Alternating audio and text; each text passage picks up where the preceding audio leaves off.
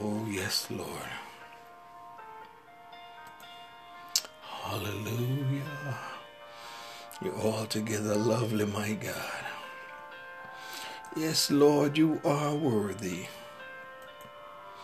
Oh, you're wonderful.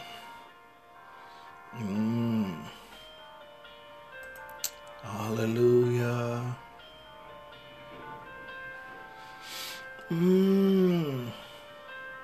Hallelujah. Hey, hallelujah. Thank you, Jesus. Thank you. Thank you for your grace. Thank you for your mercies. Thank you for your goodness towards us, oh God. Hallelujah. Oh, yes, Lord. Thank you, Jesus. Had it not been for your grace, had it not been for your goodness, Lord, where would we be? Lord, you kept us from the danger seen and unseen. You protected us, oh God. Lord, you guided us. You brought us through the valley of the shadow of death. Oh God, you taught us to fear no evil. You are with us. My God, your rod and your staff comforted us, my God. In the name of Jesus. Oh, hallelujah. Thank you, Lord. Thank you. Your goodness endureth forever. Oh, hallelujah. Have your way, Lord. Have your way. Have your way in this nation, my God. Have your way among this people. Oh, Lord, we thank you. Thank you, Jesus. Oh, yes, Lord. Have your way, Lord. Teach us how. Teach us how to seek you. To seek your face. My heart said, Lord, thy face will I seek. Hide not yourself from us, O God. Oh, we call on you. Build that fence, Lord. Build that fence around us. Oh, God, build it every day. Lord, we need your protection, your guidance. Oh, God, we worship you. We worship you, Lord, for you are worthy. You're worthy of the glory. You are worthy of the honor. My God, you're worthy of the praises. Lord, we thank you. Thank you, Jesus. Oh, yes, Lord. My soul says yes. Yes to you, God. Hallelujah. Oh, fill us with your love, oh God. Your goodness. Your wonderful works towards the children of men. Hey, hallelujah. Oh, we love you, Lord. Oh, we love your name. Hallelujah. Thank you, Jesus. Oh, thank you, Lord. Thank you. Thank you, Jesus. Thank you, Lord. Hallelujah. My soul says yes. Yes, Lord. Hallelujah. Oh, yes, Lord. Thank you, Jesus. Father, in the name of Jesus, we come before you this morning, thanking you again, O God, for this great grace, these tender mercies that you've bestowed upon us. Lord, how you kept us. Oh God, hallelujah. You are the God that keepeth us. You kept Shadrach, Meshach, and Abednego in the fire. Not a hair of their head was singed. Lord, you kept Daniel in the lion's den. And you released Peter from prison. Oh God, we thank you. We thank you. You've kept us, Lord. Even as we were made to sit and wait. Lord, we thank you for your keeping care. We thank you for your power. Oh God, we thank you for your anointing. Lord, we pray for our nation, my God. We pray for the nations of the world. Lord, we pray for kings and leaders, presidents and prime ministers, and all those that are in authority, my God. We pray for them so that we may lead quiet and peaceable lives. Lord, we pray for those whose job it is to respond in whatever way that they do. We pray for them.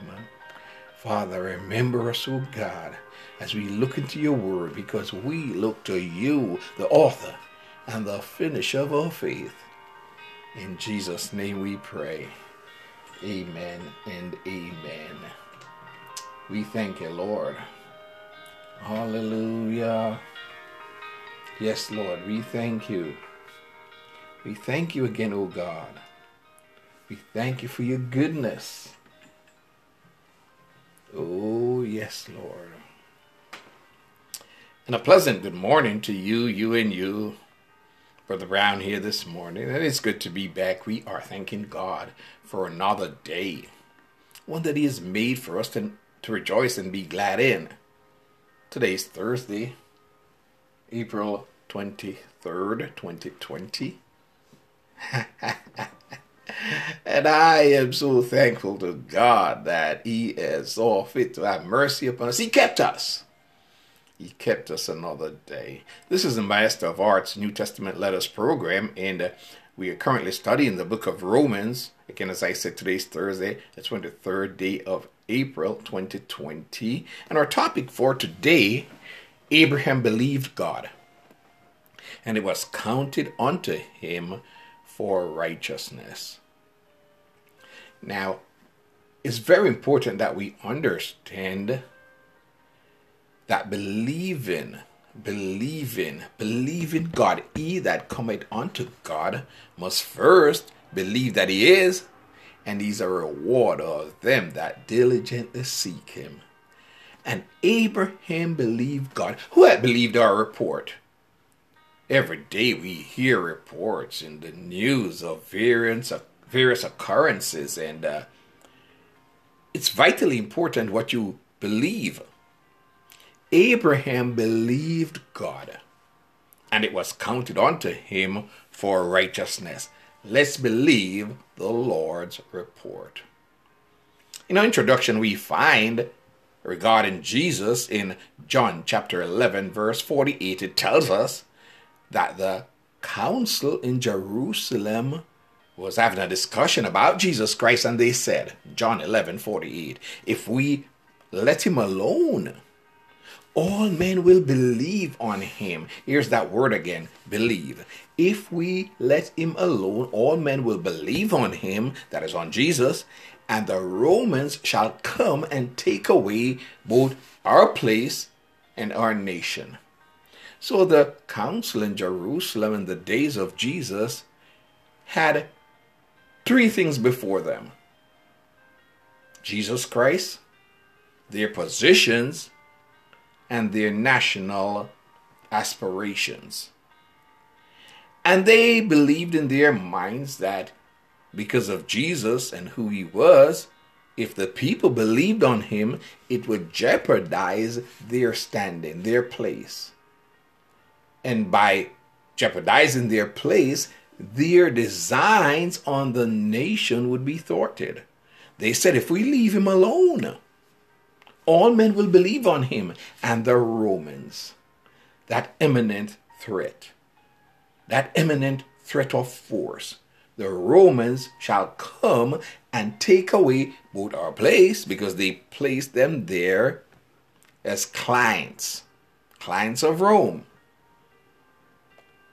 Not only take away their place, but also their nation. So they made a decision that Jesus should die for the nation. In Acts chapter 14, we see here, as it relates to God, it says, Acts chapter 14, verses 16 and 17, who in times past suffered all nations to walk in their own ways. So God in times past had suffered all nations to walk in their own ways. Nevertheless, he left not himself without witness, in that he did good, and gave rain from heaven and fruitful seasons, filling the hearts with food and gladness. So just as the chief priests and the council in Jerusalem had a vested interest in their position and in their nation, God, who created the heavens and the earth and all nations, had allowed those nations for a period of time to walk in their own ways.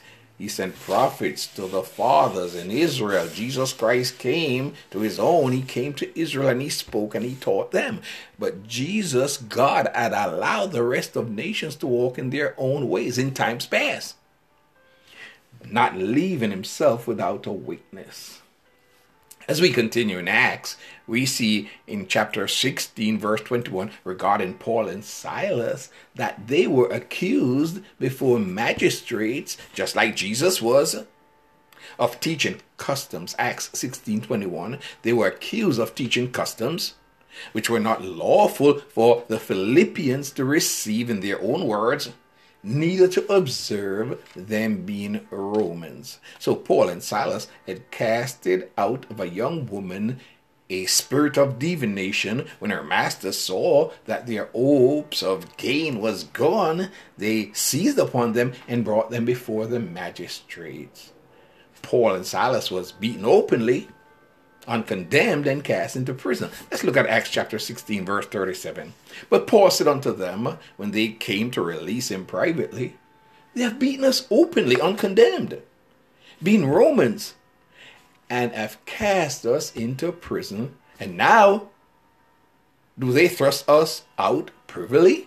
No, but let them come themselves and fetch us out. So the Romans had that governmental power. They had the authority to impose and use force in various nations. Some people would lean on the fact that they were Romans and would avoid certain customs and teachings. And here, Paul and Silas used the fact that they were Romans and they were uncondemned and beaten and cast into prison. They would not just let people abuse them. So the sergeants who heard these words, they went and they told the magistrates, and they feared when they heard that Paul and Silas were Romans. Again, that threat, that force of the Roman authorities, the world government, yes, that threat would bring fear into different individuals. Just like it brought into the council of Jerusalem, just like it brought to the magistrates in Philippi, yes, that threat of Roman force was always there. Now, Paul in Acts chapter 19, verse 21, his desires expressed. So after he had done various things that he had hoped to accomplish, he purposed in his spirit, when he had passed through Macedonia and Achaia, to go to Jerusalem, saying, after I've been there, I must also see Rome.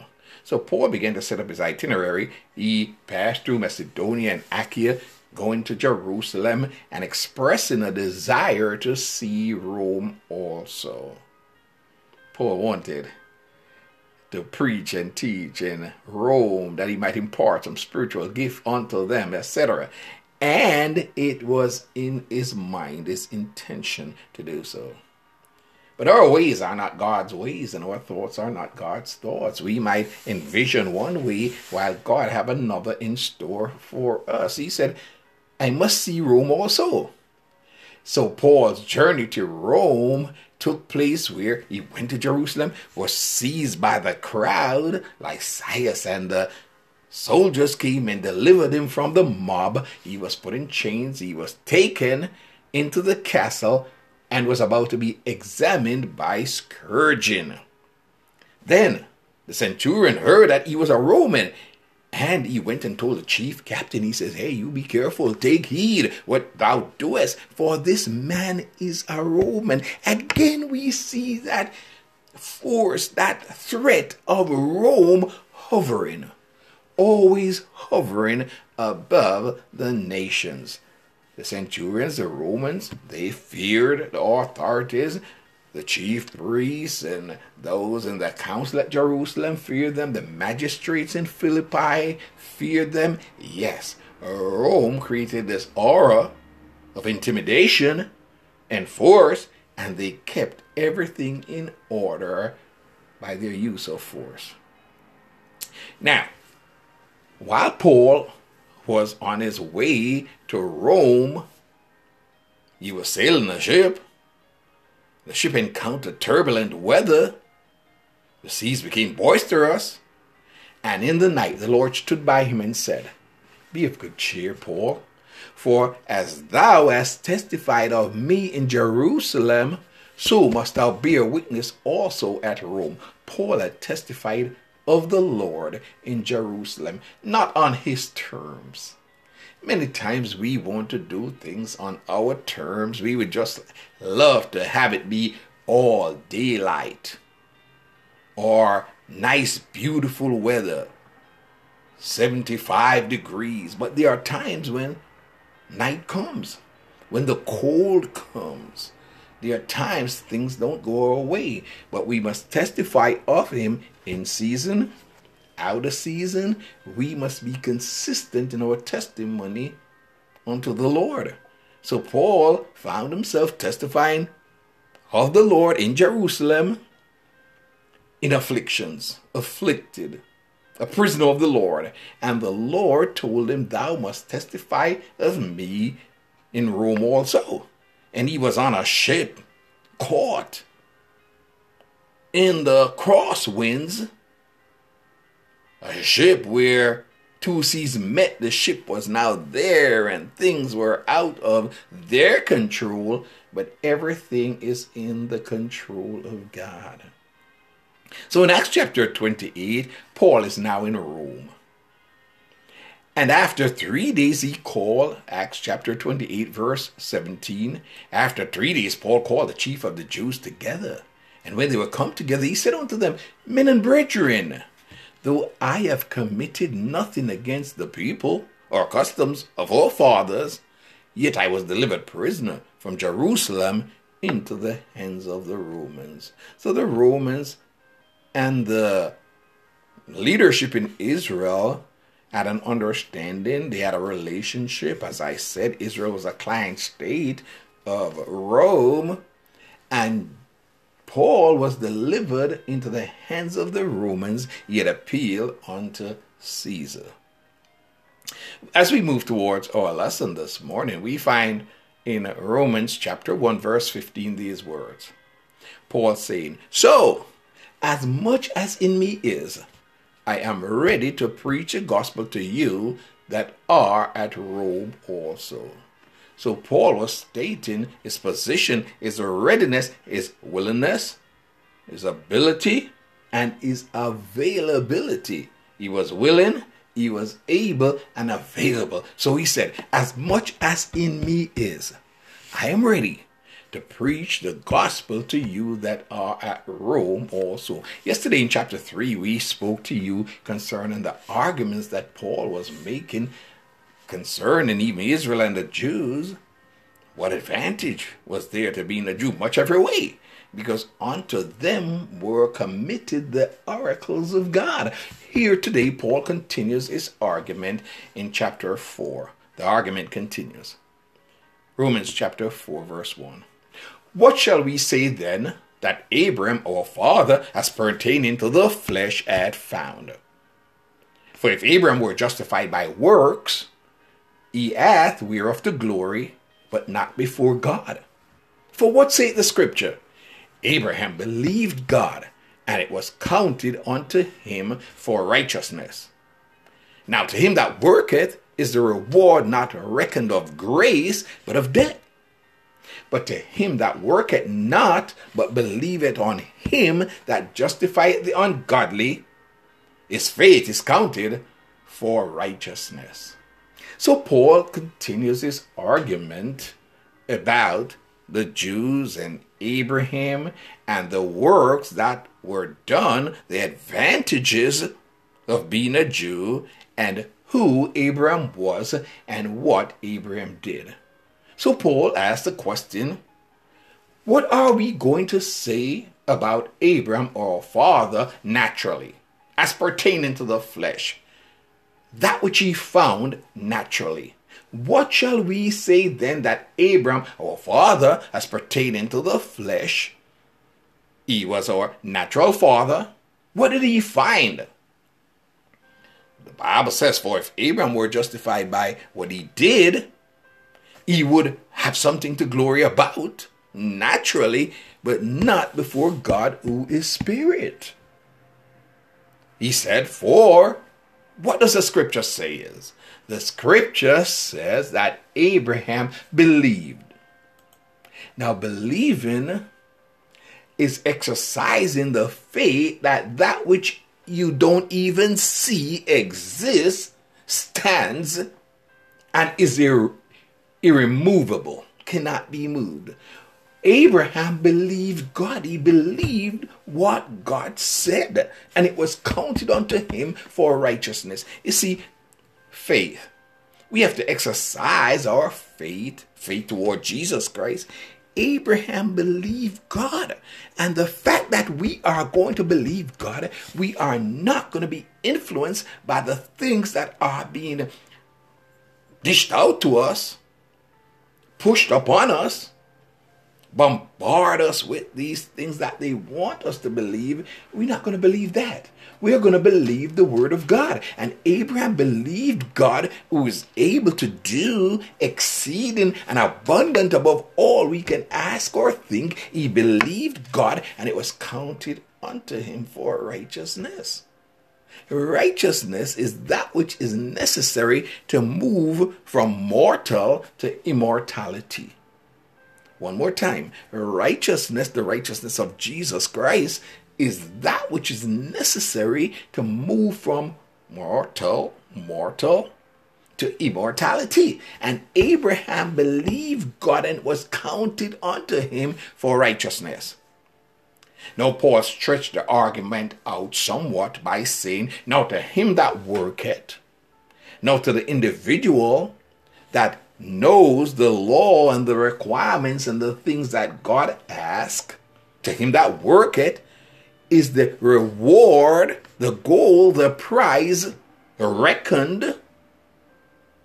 To him that worketh, now to him that worketh is the reward not reckoned of grace, not freely deserved. Now to him that worketh is the reward not reckoned of grace. He is not receiving the unmerited favor of God.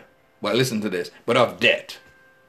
He is paying just a little bit of what he owes. Now to him that says, well, I'm going to do what the law says, and I'm going to do what the Bible says, and I'm doing this and I'm doing that. It's about him. If you notice, many times individuals will speak, and if you count the words that they use, the preponderance of the words will be I, me, my, mine. It's all about them. They have a debt. To him that worketh. So they're trying to work, they're trying to do things. To him that worketh is the reward not reckoned of grace, of the grace of Jesus Christ, but of debt, because they are trying to prove how much they can repay God. But that is a failing situation. It failed, it's failing, and it will never succeed. The word then says, but to him that worketh not, but believeth on him that justifieth the ungodly, his faith is counted for righteousness. And there is the other man that says, Lord, have mercy upon me, a sinner.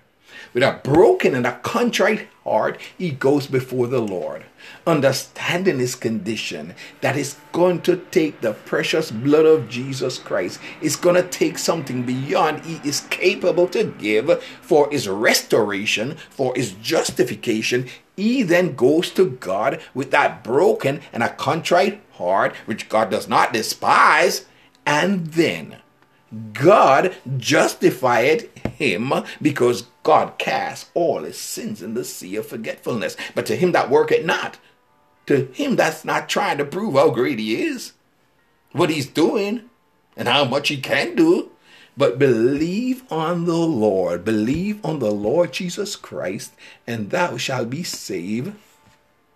But to him that worketh not, but believeth, faith, the substance of the things that you hope for, the evidence of things not seen, believe it on him that justifieth the ungodly, his faith is counted for righteousness.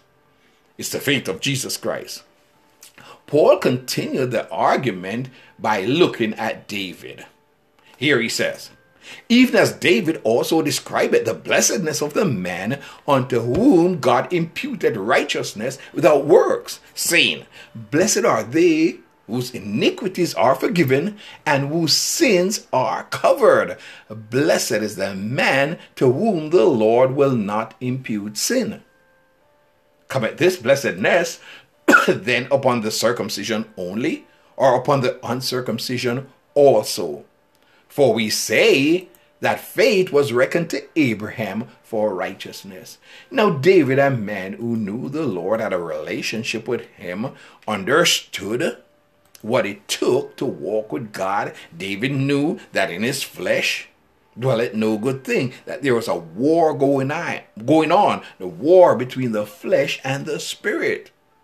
David knew there was a battle for the mind. So David described the blessedness, the happiness, the joy of the man unto whom God imputed righteousness without works. Because doing works is like running up a mountain. You run as hard as you can, but you get to a little point on the mountain and you become tired and fall back. They call it backsliding. So David described the blessedness, the joy, the happiness of that man unto whom God imputed righteousness without him trying to run up the mountain. That man trusts in God. He said, Lord, I have sinned. Father, I have sinned against thee. Father, I'm not even worthy to be called a son. But that Father, the Lord, says, this my son was dead, is now alive. He was lost in trespasses and sins, but now he is found. He is blessed. His iniquities are forgiven and his sins are covered. Put a robe on him, ring on his finger, shoes on his feet. Blessed are they whose iniquities are forgiven and whose sins are covered. Blessed is that man to whom the Lord will not impute sin. So there are individuals, yes, some of us, we're happy, we're joyful, we are blessed because we understand that the Lord is our righteousness. The Lord is our covering. Not of works, not what we do, but what the Lord does. So blessed is that man to whom the Lord will not impute sin. The Lord is saying, it is finished. Father, forgive them. They know not what they do. And he casts our transgressions in the sea of forgetfulness. Then Paul asked, in a continuance of his argument, cometh this blessedness then upon the circumcision only? Does this blessing comes upon those who practice circumcision? Yes, they believe in God, but continue to practice circumcision, or upon the uncircumcision also? Or does it also come upon those who believe God, but yet remain in that natural state of not being circumcised? He says, for we say that faith was reckoned to Abraham for righteousness. So Paul wants us to begin thinking, begin to expand our minds that we might understand the breadth of God's wisdom and knowledge he deals with the circumcision and the uncircumcision. The blessedness is brought to both. For we say that faith was reckoned to Abraham for righteousness. Then he asked the question, how was it then reckoned? What were the conditions that existed when Abraham received the blessedness of righteousness? How was it then reckoned? When he was in circumcision or in uncircumcision? What was Abraham's condition when he believed God and was declared righteous? Was he a circumcised man? Or was he uncircumcised? How was it then reckoned? Was he in circumcision or in uncircumcision? Not in circumcision, but in uncircumcision. It was not Abraham doing those things that God required of him when he received the justification, the blessedness of being declared righteous, but he was uncircumcised. He exercised faith in God. And he received the sign of circumcision. It's like being baptized. You believe God, you're saved. Then Abraham received the sign of circumcision, a seal of the righteousness of the faith which he had yet been uncircumcised, that he might be the father of all them that believe, though he be not circumcised, that the righteousness might be imputed unto them also, and the father of circumcision to them who are not of the circumcision. Again, and the father of circumcision to them who are not of the circumcision only, but who also walk in the steps of that faith of our father Abraham, which he had, being yet uncircumcised. So what do we have here? We have Abraham in uncircumcision, believing God, justified by God, being declared righteous. He then receives the sign, that covenant of circumcision, as a seal of the righteousness of the faith which he had yet been uncircumcised. You believe God. The Lord speaks to your heart. You believe him. Believe on the Lord Jesus Christ, and thou shalt be saved. So then you believe God, you are saved. Now, as a seal, a sign of the faith that you do have, you now repent and are baptized in the name of Jesus Christ. Baptism do it not save you. You're saved by grace through faith. It's a gift of God, not of works, lest some would boast. So Abraham received the sign of circumcision, a seal of the righteousness of the faith which he had been uncircumcised, that he might be the father of all them that believe, though they be not circumcised, that righteousness might be imputed unto them also. And also he would be the father to them who are not of the circumcision only, but who also walk in the steps of that faith of our father Abraham, which he had, being yet uncircumcised. So it is necessary that we walk in the faith and the steps of Abraham if we are also going to be engaged in the sign of the circumcision. So being baptized as an outward show, and if you lack that inner conviction, if you lack that belief, the baptism means nothing. Now verse 13 tells us, for the promise that he should be heir of the world was not to Abraham or to his seed through the law, but through the righteousness of faith. There is that promise. The promise that he, Abraham, his seed, would be heir of the world. The earth is the Lord's and the fullness thereof. We see nations and people and different ones fighting for the control of this earth. There's a war going on. It's a war between the flesh and the spirit. It's a war between nations. Nations rising against nations. Kingdom against kingdoms. There's a war of ideologies. There are different wars, cultural wars going on. All kind of wars. Cyber war. Hot wars. Cold wars. All kind of fight. There was war in heaven. But we are a holy nation. We are a royal priesthood. We are a peculiar people. And that promise, The promise that he should be the heir of the world was not to Abraham, come on with me, or to his seed through the law.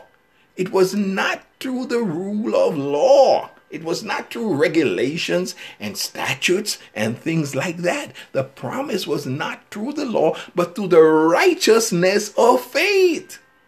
Abraham believed God and he received the promise and then the sign. Now, where it tells us, for if they which are of the law be heirs, faith is made void, and the promise made of none effect. We must understand. We must realize. Let's go back to that verse 14. For if they which are of the law be heirs, faith is made void, and the promise made of none effect. Some say, oh, we're going to side with the Pharisees. Others say they're going to side with the Sadducees, and some the Herodians. So they would approach things from a legal aspect. Their training would be in the statutes and the legal issues, and they would establish legislation. The Pharisees, the Sadducees, the Herodians, backed by their superpower, the Romans. For if they which are of the law be heirs, now they're saying, if we could just get everybody to become Pharisees. The other side is saying, if we could just get everybody to become Sadducees. And the Herodians were saying, oh, if we could just have a kingdom and Rome backs me up. And for if they which are of the law be heirs, faith is made void, and the promise made of none effect. So it's not through the law, nor legislation, nor statutes, because the law worketh wrath. There are always two sides to the law. There's the other side. Because the law worketh wrath. For where no law is, there is no transgression. The law brings to light that which ought to be or ought not to be done. The law worketh wrath. It brings upon you the force of Rome or the anger of the other side, or the graciousness of the side that is in control. Because the law worketh wrath. The law is not about peace and harmony. The law is about division and separation. Because the law worketh wrath. For where no law is, when there is no statute, rule, or regulation, there's no transgression. Nothing erroneous occurred when there is nothing prohibiting it. The word says, therefore it is of faith, that it might be by grace. That promise, it comes through faith, that it might be by grace, to the end the promise might be sure to all the seed. It is by faith, that it might be through the unmerited favor of God, to the end the promise might be sure, secure, resting on a solid foundation, sure to all the seed. Not to that only which is of the law, not only to those of that first covenant, but to that also which is of the faith of Abraham, who is the father of us all. So it covers both sides. It makes of twain one new man in Christ Jesus. As it is written, I have made thee a father of many nations. One more time. As it is written, I have made thee a father of many nations. Before him whom he believed, even God, who quickeneth the dead, and calleth those things which be not as though they were. So God is breaking down the middle wall of partition and building, making of twain, one new man in Christ Jesus, the seed that should come. And then the word says, Abraham, who against hope, believed in hope, that he might become the father of many nations, according to that which was spoken, so shall thy seed be. Now, there are times when situations, circumstances appear dire, desolate, without resolution. But who, that is Abraham, against hope, when there is nothing to hold on to, he believed in hope. There abided three: faith, hope, and charity, these three, the greatest of these is charity. But if in this life only we have hope in Christ, we are of all men most miserable. So Abraham, against hope, when things didn't look rosy, believed in hope that he might become the father of many nations. No children, his body dead, Sarah old. Let me jump right there. The word says, and be not weak in faith. Be not weak in faith, not filled with fear. Not focused on what he was being shown on a daily basis. The same tape being played over and over and over again. Not being weak in faith, he considered not his own body now dead. A lot of times we fall into situations because we take into consideration our physical shape, our own bodies, our natural bodies. He considered not his own body now dead when he was about 100 years old, nor yet the deadness of Sarah's womb. He was given a promise. So he, against hope, believed in hope that he might become a father. He might become the father of many nations, according to that which was spoken. He believed the report of God.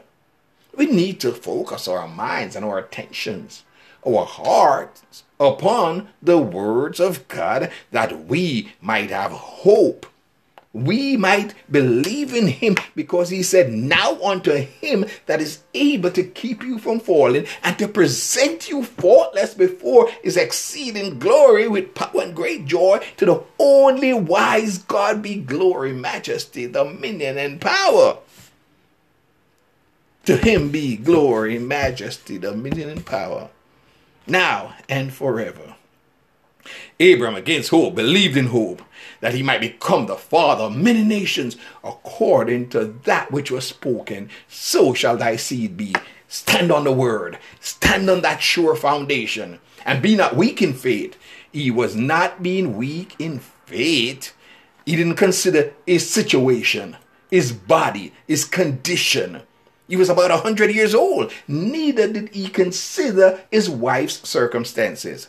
He staggered not at the promise of God through unbelief. Many are intimidated and have become fearful because they bombard themselves with the things that are being pushed and promoted and plied upon them. But Abraham staggered not at the promise of God through unbelief, but was strong in faith, giving glory to God, and being fully persuaded that what God had promised, he was able to perform also.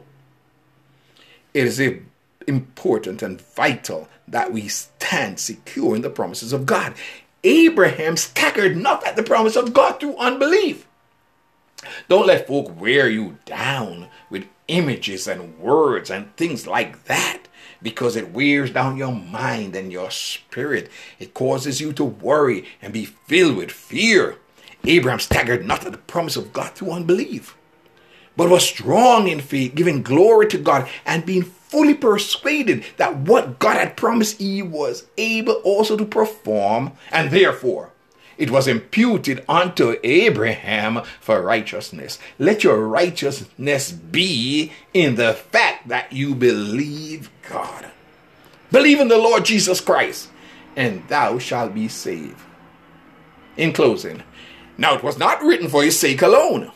It was not written for Abraham's sake alone that it was imputed to him, but for us also, to whom it shall be imputed if we believe on him that raised up Jesus our Lord from the dead. One more time. Now these words, these sayings were not written for Abraham's sake alone, that it was imputed to him, but for us also. It is imputed to us also. Yes, to whom it shall be imputed, if we believe on him that raised up Jesus our Lord from the dead. Why? He was delivered for our offenses. Who was delivered for our offenses and was raised again for our justification? Jesus Christ. He became sin for us, who knew no sin, that we might inherit the righteousness of God that was in him. Let us pray. Father, in the name of Jesus Christ, we come before you this morning, thanking you, oh God, that we have believed you. We trust in you. We hope in you. We are looking for that blessed hope and the glorious appearing of the great God and our Savior, Jesus Christ. Amen and amen. We're going to continue to believe in the Lord. We're going to continue to trust in Him. And we are going to accept the fact that we are ministers of reconciliation. You see, God was in Christ, reconciling the world unto Himself. And He has committed to us the ministry of reconciliation. All of us are ministers of reconciliation. So I'm going to step away from here because there's only one great high priest, Jesus Christ, that you might approach a throne for yourself and you will find help in the time of trouble. God bless you in Jesus' name.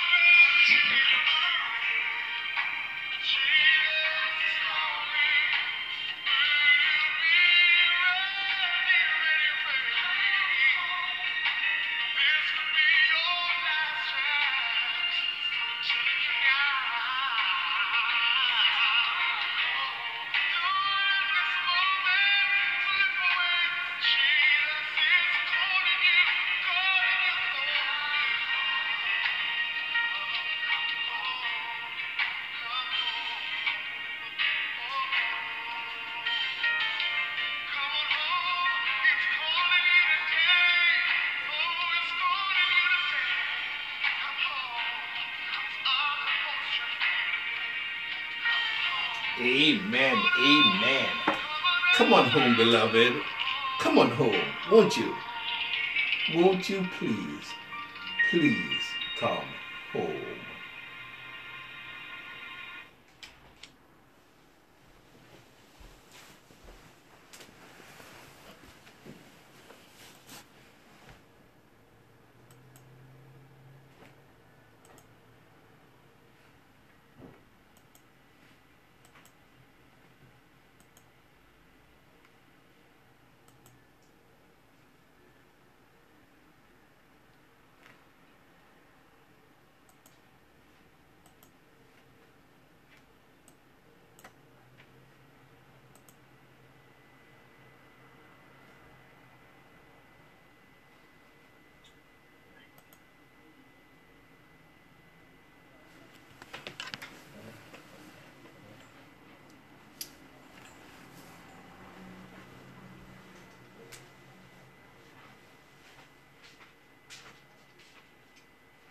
Hey, late, come on.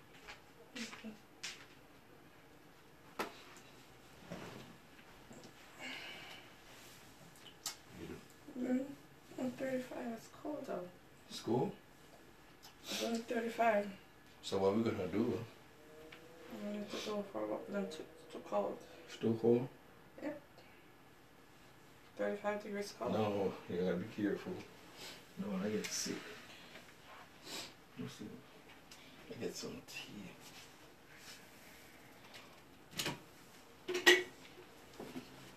When they say he got to move his truck? When they gone? No, I give him a little time when he come back. Yeah. He's back. No, it was there. That's what I'm saying. Yeah. So you give him a certain time to move the truck. I'm telling you, he still got it there. Don't worry, some gone again. You gotta give him till Monday, right? Mm-hmm.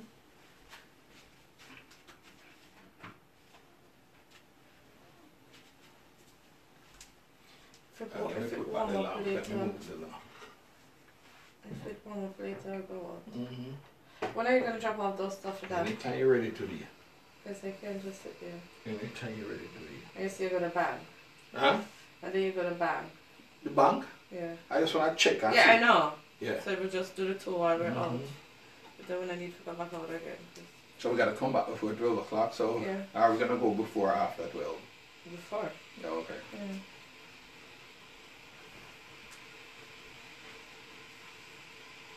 And I think I'm gonna bin and get something from outside. Not a problem. I need You deserve it, something sweetheart. outside. Seriously, You I'm deserve so it. tired of the sea. You deserve it. I did good. Yeah. No. You remember you go, oh, I'm gonna take off Wednesday. I'm gonna make your life miserable. Yes, yeah, I did good. We didn't run out last night. What did I do? Yeah.